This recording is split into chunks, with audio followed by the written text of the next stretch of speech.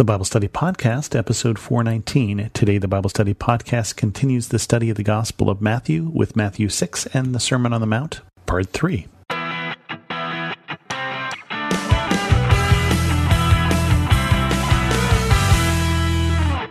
Welcome to the Bible Study Podcast. I'm your host, Chris Christensen. We pick up where we left off in Matthew 6. Last time, you may recall, we talked about not storing up your treasures in heaven and fasting. And this time we talk about worry. And Matthew 6, chapter 25, goes like this.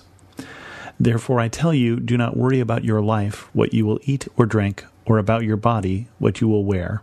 Is life not more than food, and the body more than clothes? Look at the birds of the air. They do not sow or reap or stow away in barns, and yet your heavenly Father feeds them. Are you not much more valuable than they? Can any one of you, by worrying, add a single hour to your life? And why do you worry about clothes? See how the flowers of the field grow. They do not labor or spin.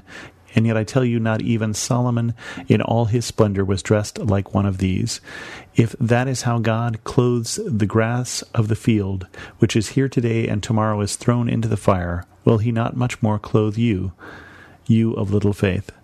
So do not worry, saying, what shall we eat, or what shall we drink, or what shall we wear? For the pagans run after all these things, and your heavenly Father knows that you need them. But seek first his kingdom and his righteousness, and all these things will be given to you as well. Therefore do not worry about tomorrow, for tomorrow will worry about itself. Each day has enough trouble of its own. I don't know how good a worrier you are, whether you are an amateur worrier or whether you are professional. I have certainly known my share of those who could go pro in the worrying category. My mother comes to mind, and you can tell her I said that because I give her a hard time about that. And she is much better than her mother was. Why do we worry? And what is worry? And how is worry different from planning? These are all the things that occur to me.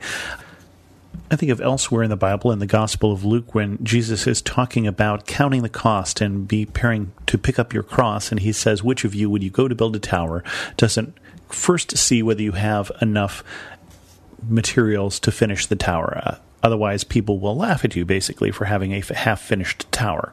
So Jesus is encouraging that as we plan in our normal lives, so we will plan before we take up his cross, so that we will take him seriously and we won't go into our life of faith without a plan as well.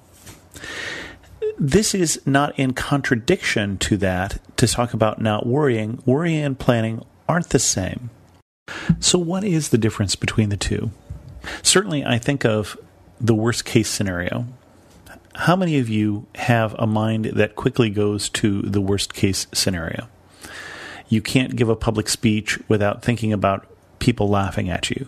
You can't start a business without worrying not just that the business will fail, but the business will fail and you will be a failure and never be able to do anything else again. Every lump is a tumor. Every silly comment from a friend means they don't love you anymore. How many of you go to that place? Certainly some of us do, and some of us do all the time, and some of us do occasionally. But the problem with that is that it tends to be unproductive. It tends to be a waste of time. And what Jesus is saying in these particular verses is that it's a waste of focus. That when we spend our lives worrying so much, especially about the mundane things, he talks about eating and drinking and clothes, very everyday things. When we spend our time worrying about those things, he's saying that we're not putting confidence in God and his ability to care for us. That we act as if God doesn't care for us. I think of in the novel Pilgrim's Progress. I don't know how many of you have read that, but there's a time in which our pilgrim is walking through a field and he sees the muckraker. And this is where the term muckraker comes from, somebody who dredges up scandal. But the muckraker in Pilgrim's Progress is just somebody who is living down in the muck. He is scraping through the muck to try and find bits of straw, and yet above him, if he were only to look up, he is being offered a heavenly crown. And the author is saying that sometimes we get so caught up so caught up in the mundane, so caught up in the day-to-day, so caught up in the what shall we eat, what shall we wear, what shall we drink, that we fail to see someone who is offering us something even more important, fail to see the relationship that God is offering with us. And so the way Jesus puts that is seek first the kingdom of God. Seek first what God desires for you to do, and He'll take care of the rest. The way the psalmist put it in Psalm 37, take delight in the Lord, and He will give you the desires of your heart. That when our hearts are filled with Him, when our eyes are filled and focused on Him, first of all, I think that so many other things get smaller. The perspective gets better. I think at that point, so many things seem not worth the worry. But I also think that the reason why the psalmist can say, when you delight in the Lord, He will give you the desires of your heart, is if we focus on Him, it changes the desires of our heart. It focuses us on what God wants. It lets us seek first the kingdom of God. What does it mean to seek first the kingdom of God? A while ago, there were the bracelets that a lot of people were wearing. What would Jesus do? And there was certainly some people who were mocking that, but I think that that's not a bad question. I mean, it's really, what does Jesus want me to do, or what is God doing in this situation, or what should how should I react to this? But it's also, is this important? Is this worth thinking about? Is this worth worrying about? And placing our worries at the feet of a God who loves us. Coming boldly to that throne of grace with our worries and our concerns and saying, this is what I tend to worry about. This is what I am worrying about. I'm worrying about my children. I'm worrying about that lump, that it may in fact be something serious. I'm worried about that friend who is sick. I'm worried about, and all of those things, and taking them to God. That's a better place for our worry, a better way to deal with it than a lot of us tend to deal with when we fall into that state, when we fall into that place where we're just so wrapped up with what might go wrong.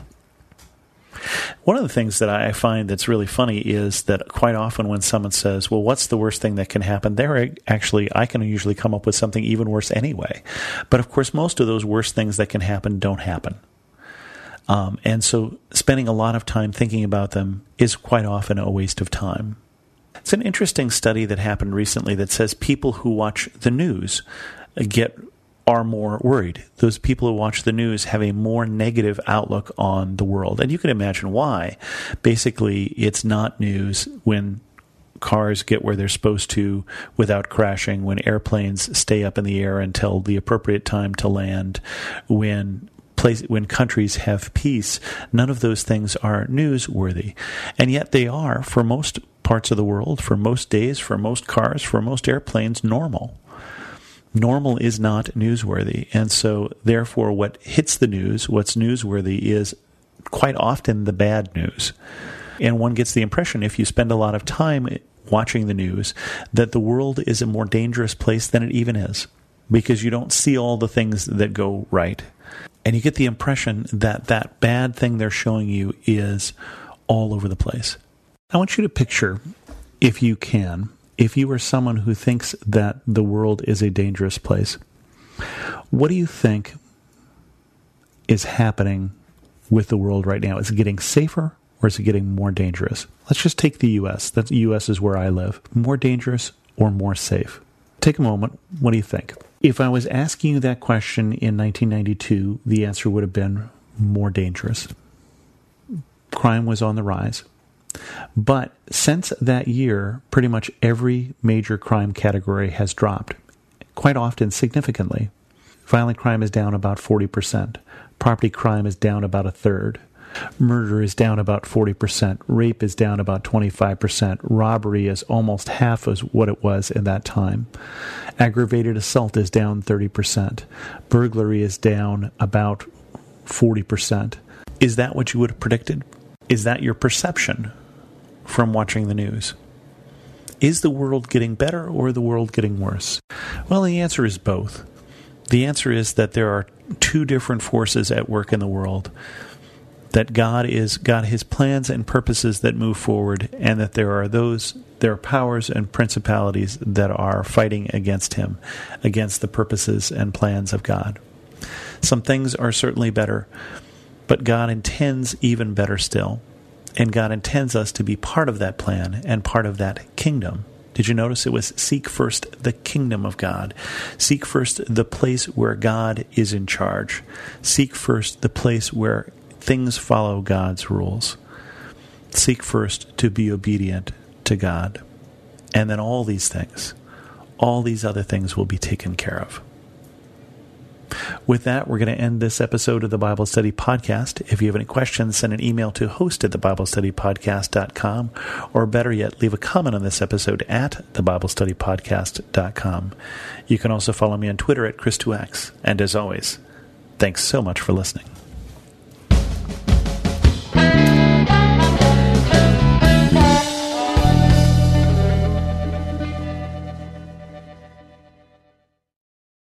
Dedicating time each day to spend feeding our minds and our hearts the truth of God's Word is immensely helpful in our growth as followers of Christ. I'm John Stange, and each day I host a show called Daily Devotions with Pastor John. On the show, I spend just a few minutes taking an applicational look at one or two verses of Scripture before coming to the Lord in prayer. If you'd like to make a habit of spending more time meditating on the truth of God's Word, you can listen to Daily Devotions with Pastor John at lifeaudio.com or on your favorite podcasting app.